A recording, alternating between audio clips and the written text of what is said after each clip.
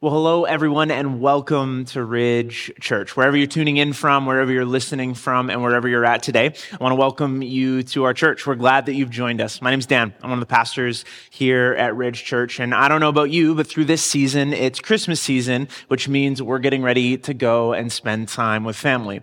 My wife, Jaleesa, and I moved to Maple Ridge a few years ago, and it's definitely our home now. But right now, we're planning what we'll do kind of after Christmas Eve services here at the church, which we're so excited for, going and visiting and being with family. And if you were around last week, you get to hear Jonathan, our lead pastor, talk a little bit about this series and what we're doing and why we're talking about it, because our families have some realities to them, don't they?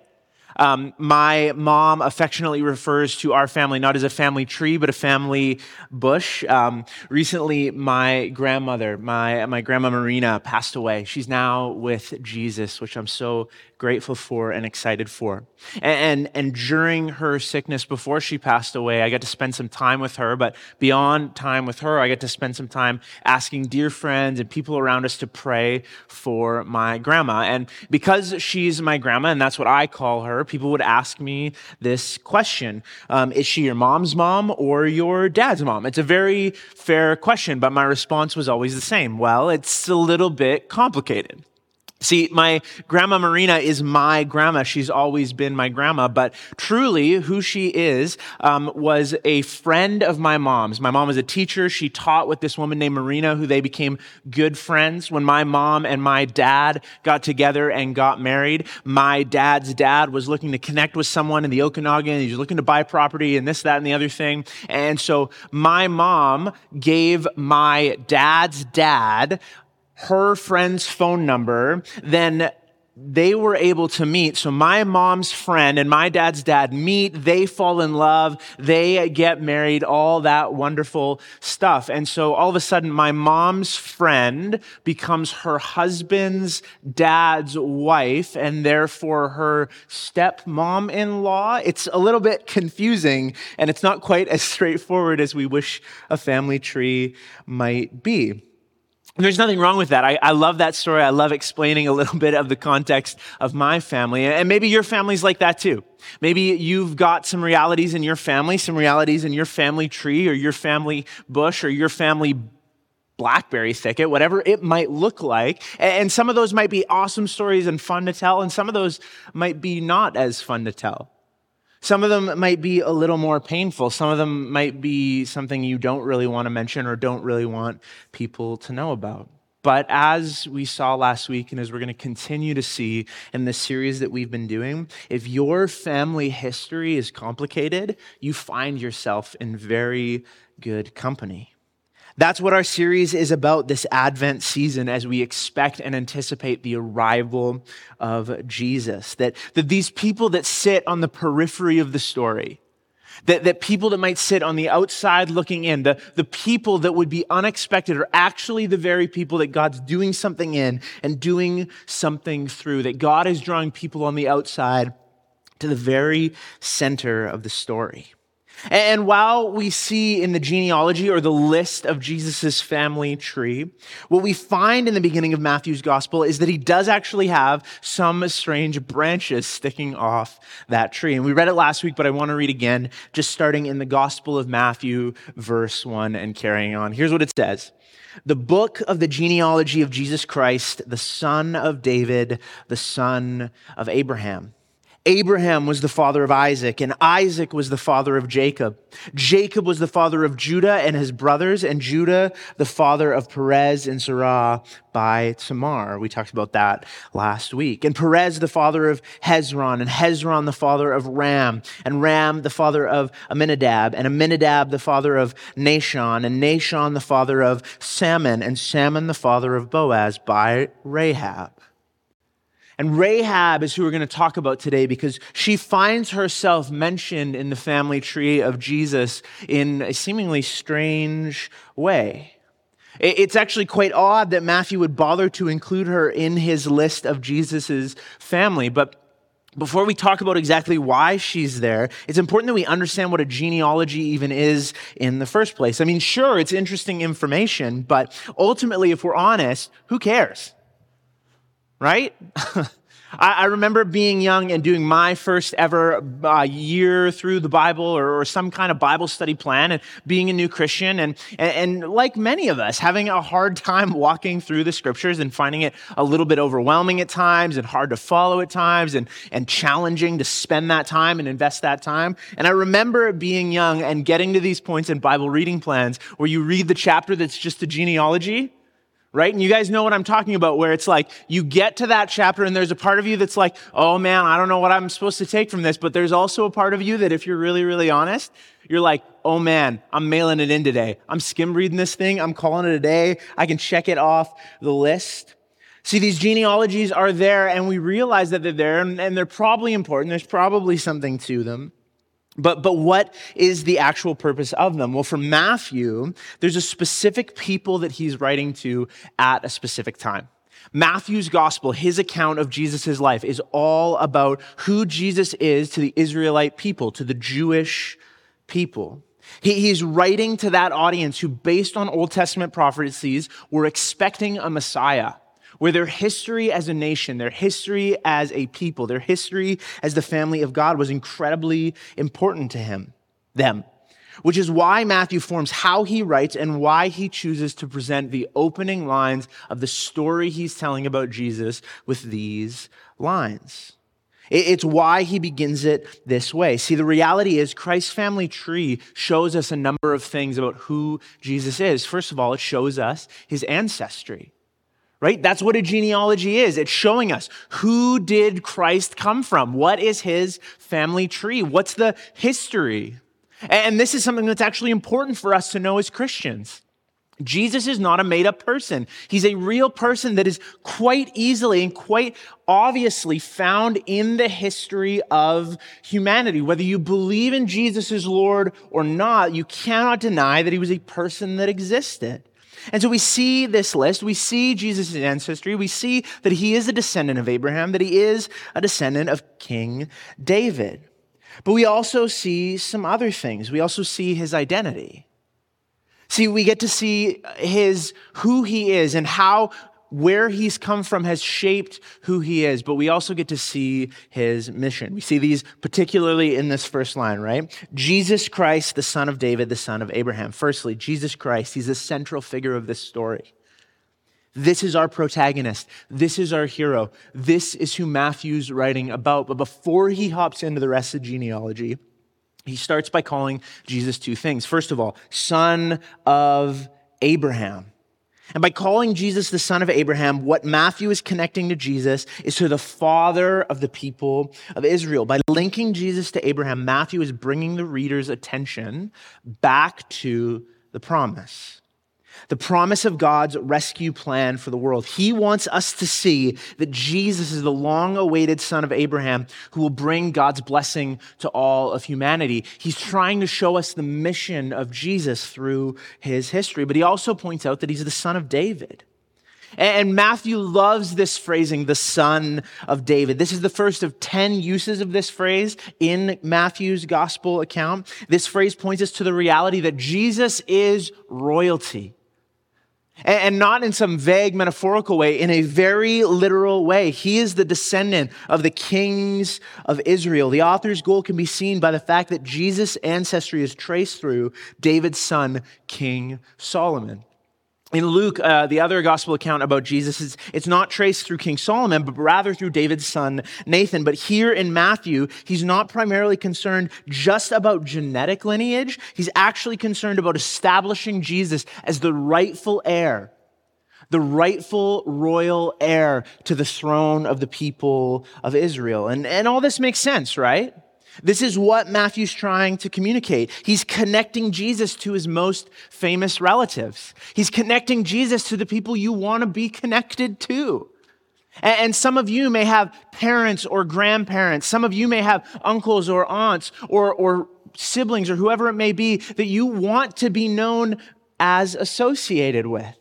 We can look at our family tree and start to go, that's the people. Those are the stories. Those are the things that I want to celebrate and I want people to know about. I remember when I was young, And before I wanted to be in ministry, one of the thoughts I had was wanting to be a teacher. And so I was exploring this and I got to learn a little bit about my grandfather, who at one time was the Minister of Education in British Columbia. And I remember being so excited as this kind of middle schooler, teenager, to let people know that actually my grandpa held a really important role in the government of British Columbia. I was proud of it because everybody loves to name drop themselves, even though nobody really wants to hear it. Because they have labels. When people have labels that you want to be associated with, you want to mention it. Famous, powerful, rich, influential. And in the same way, Matthew is doing that with names like David and Abraham. Important to the story. David, a man after God's own heart, the king of Israel. Abraham, the father of God's people, the recipient of God's promises to the world. Those names make sense, but then you see the names that don't belong. Like Tamar, who we discussed last week or this week, Rahab. She's described in this story as the wife of Salmon and the mother of Boaz. And now Rahab is what you call a side character in the biblical story. Sure, she's in there, and Matthew's original audience would have recognized the name, but not in a positive way. Because where we find Rahab's story is in the Old Testament book of Joshua, and that's what we'll explore a little bit today. See, in the book of Joshua, Joshua is this guy who has just become the leader of the Israelite people. Moses' death has just happened, and Joshua, after 40 years of the people wandering in the wilderness before they could go into the promised land, is about to cross over the Jordan River. He is the leader that is going to take the people into God's promised land. And set up on one side of the river, we find ourselves at the beginning of the book of Joshua. Joshua knows he needs intel. He's a good leader, and God's promised them this land, but there's currently people living in it. And Israel has grown to be this large nation. Estimates, historians put around maybe 1 million people with women and children. And so Joshua's leading this nation. He looks at the land that God's promised, and he realizes we need to go in there. And so Joshua sends out spies to scout out the situation so they could make a plan. And that's where Rahab comes in. Listen to how she's introduced in Joshua 2, verse 1. Joshua, the son of Nun, sent 2 men secretly from Shittim as spies, saying, "Go and view the land, especially Jericho." And they went and came into the house of a prostitute named Rahab, and they lodged there. Do you hear that? Rahab was a prostitute. The way that we are introduced to her is by her vocation. A prostitute named Rahab.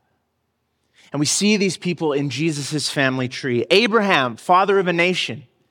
David, king of the people of God. Rahab, the sex worker? This doesn't make sense. To hear this name and Jesus' family tree would have shocked and created a ton of tension for any Jewish person hearing or reading what Matthew had written. And of course it would. Why would you include this? Like, we know Rahab's story. We know what happened in her world. We know how God worked through her, but maybe don't put the prostitute's name in the family tree.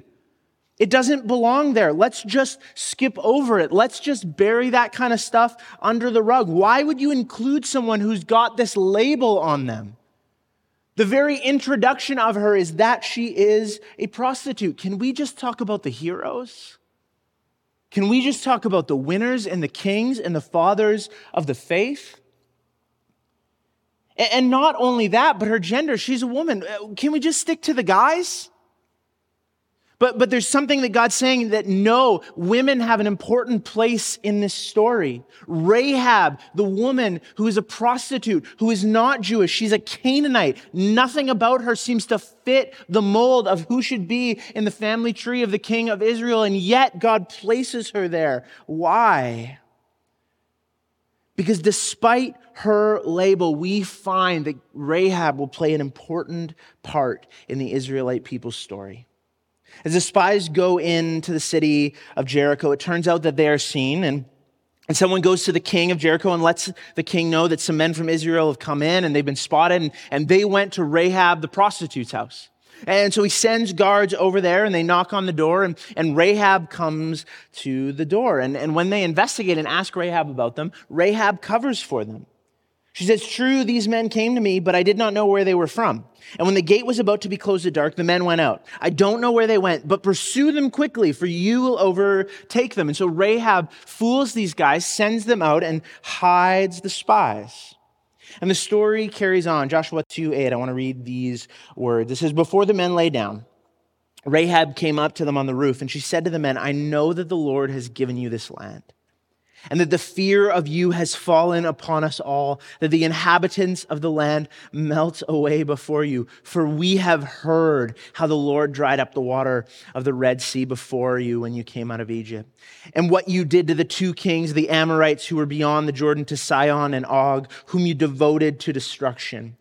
And as soon as we heard it, our hearts melted. There was no spirit left in anyone because of you. For the Lord your God, He is God in the heavens and above the earth and on the earth beneath." See, Rahab, she's got little understanding, but she's heard the stories of the Israelite people.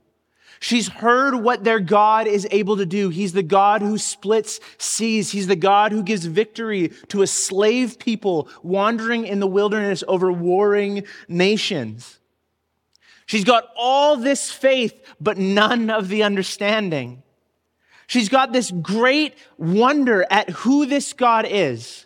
And she can't even fully explain it, but there's something in her that goes, "I don't fully get it, but I've heard what your God has done. And me and everyone in this city, we cannot deny what your God is doing and how He is working for you. And He is more powerful than our gods. The little statues we have, the idols, the things that we may sacrifice us to, we're not seeing seas get split in half.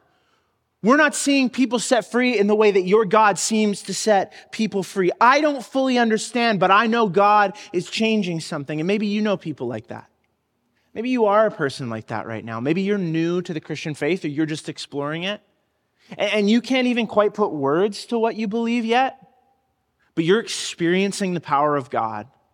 Maybe someone's prayed for you and it's changed something. Maybe you've seen what God is doing in someone else's life. Maybe you're listening or hearing or watching this and you can see or identify the things that God is doing around you and you can't quite put your finger on it, but there's something about this God. There's something about this God that is different than anything else.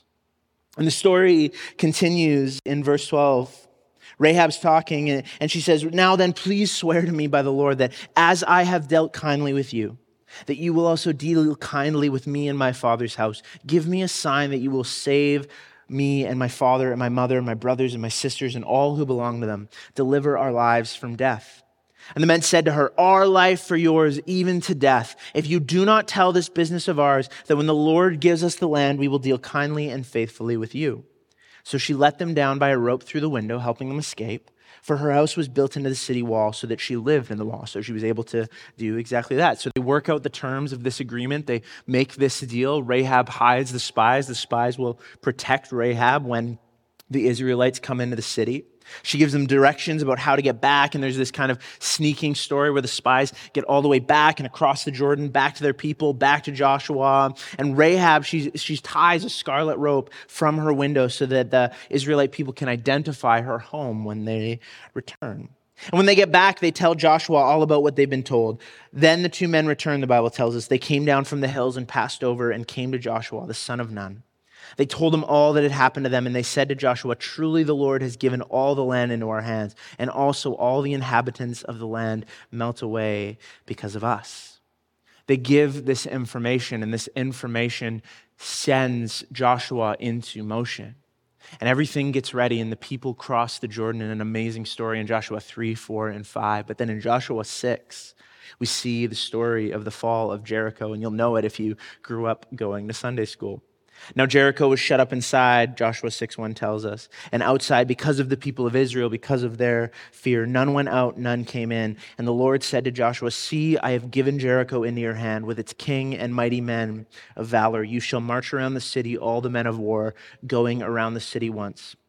Do this for 6 days. 7 priests shall bear 7 trumpets of horns before the ark. On the 7th day you shall march around the city 7 times, and the priests shall blow the trumpets. When they make the long blast with the ram's horn, and when you hear the sound of the trumpet, then all the people shall shout with a great shout, and the wall of the city will fall down flat, and the people shall go up, everyone straight before him. And Joshua and the people of Israel do what God has told them to do. And just as God said, when they blow the horn, when they raise up a great shout, the walls of Jericho come tumbling down. And no matter how many kids' songs or Sunday school lessons you have heard about it, the reality of this meant that it would have been chaos. Thousands of people, a city broken down. This would be absolute chaos, blood, a battle, fear, death, absolute chaos. Our minds and our modern Canadian thinking, we cannot even begin to process the intensity and chaotic nature of that moment. But in the midst of it, Joshua and his spies remember Rahab. Joshua 6:22. But the 2 men who had spied out the land, and Joshua said, go into the prostitute's house and bring out from there the woman and all who belong to her as you swore to her. And then skipping down to verse 25. But Rahab the prostitute and her father's household and all who belonged to her, Joshua saved them alive. And she has lived in Israel to this day because she hid the messengers whom Joshua sent to spy out Jericho. Now, it's a classic Old Testament story, right? It's epic, it's riveting, it's unique. Pull out that flannel graph, get some kids' songs going, get some actioneers ready. That's an epic, classic Sunday school story. But even still, should this woman be in Christ's family tree? A place in the Christmas story in some sense? To be counted among the names of Abraham and David and Jesus himself, that's a little much, isn't it? I love the way that story concludes, and it's written a long time before Christ, but I think the principle still applies. It says she's lived in Israel even to this day. Even with all her complications, even with all her sin, even with all the labels that had been placed on her, all the mess of her life, the love of God changes everything for Rahab through a simple and yet profound faith that causes her to act. And if we're honest with ourselves, our story isn't so dissimilar to Rahab's, is it? Because when we dig past those labels, when we dig past the labels that we have, the simple ones. What do you do for a job? Where do you live? Who are you married to? All these labels that we have, when we dig past those things, we ourselves realize that we might be carrying our own labels that we know are there. No matter how much we wish they weren't.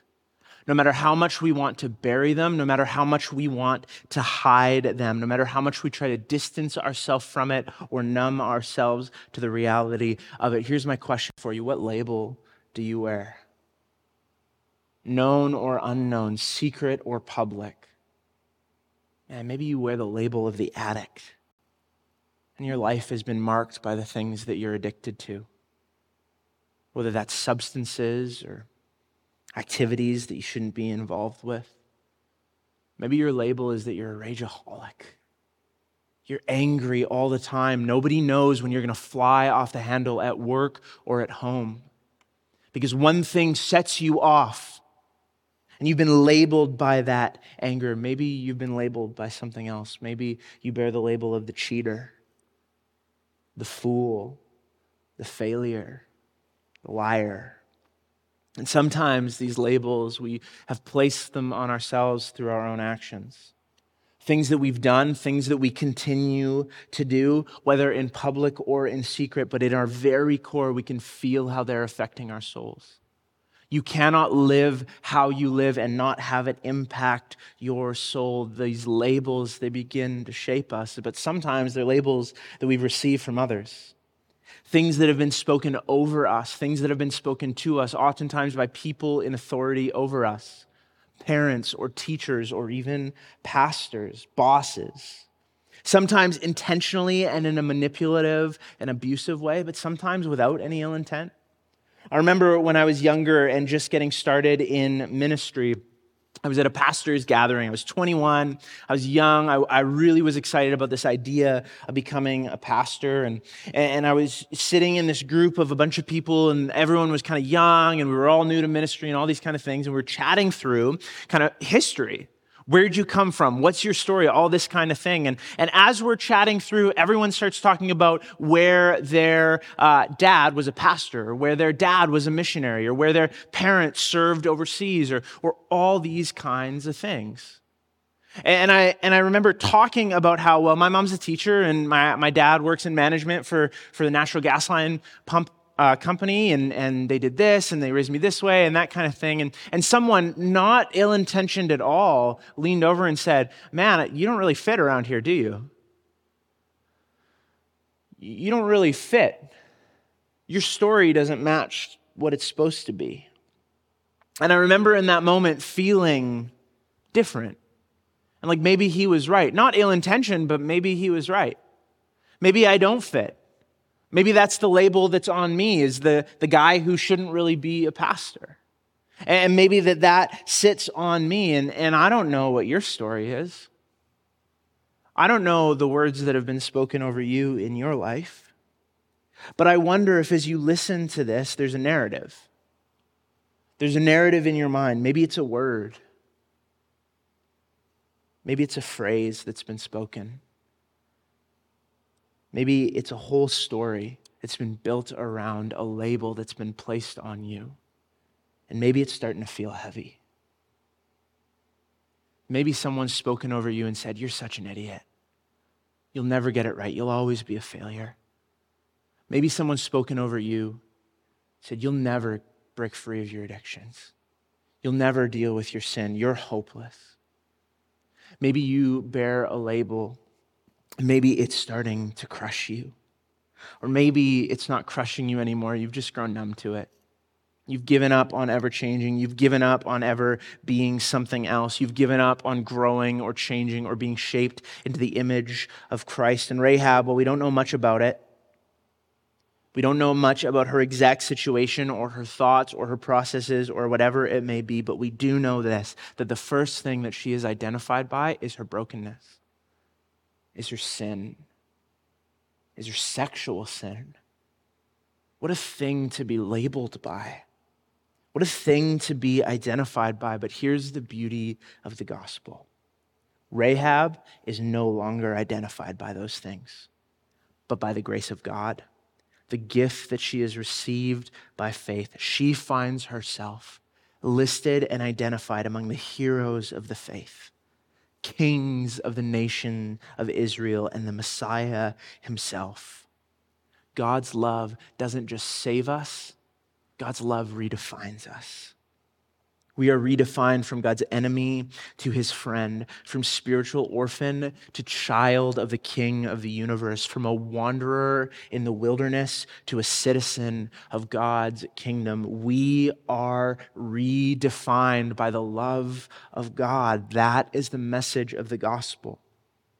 And so we, like Rahab, can be redefined. The things that have marked us, the things that have hurt us, the things that we wear as labels, externally or internally, the things that weigh us down, they don't have to define us. Your sin does not need to define you. The sin that's been done against you does not need to define you. Do not let anything but God define who you are. You are created in God's image. That means only God gets to define who you are. Sin does not get to define who you are. Brokenness does not get to define who you are. Your addiction does not define who you are. Romans 8:1, this is such an important principle, and I come back to this again and again and again in my own life, and you should too. It's so simple, and yet it's so important for us. There is therefore now no condemnation for those who are in Christ Jesus. You cannot be defined by anything but God if you are in Christ Jesus, and that's what changes us. That's what forms us. Rahab is not saved and redeemed because she got her act together.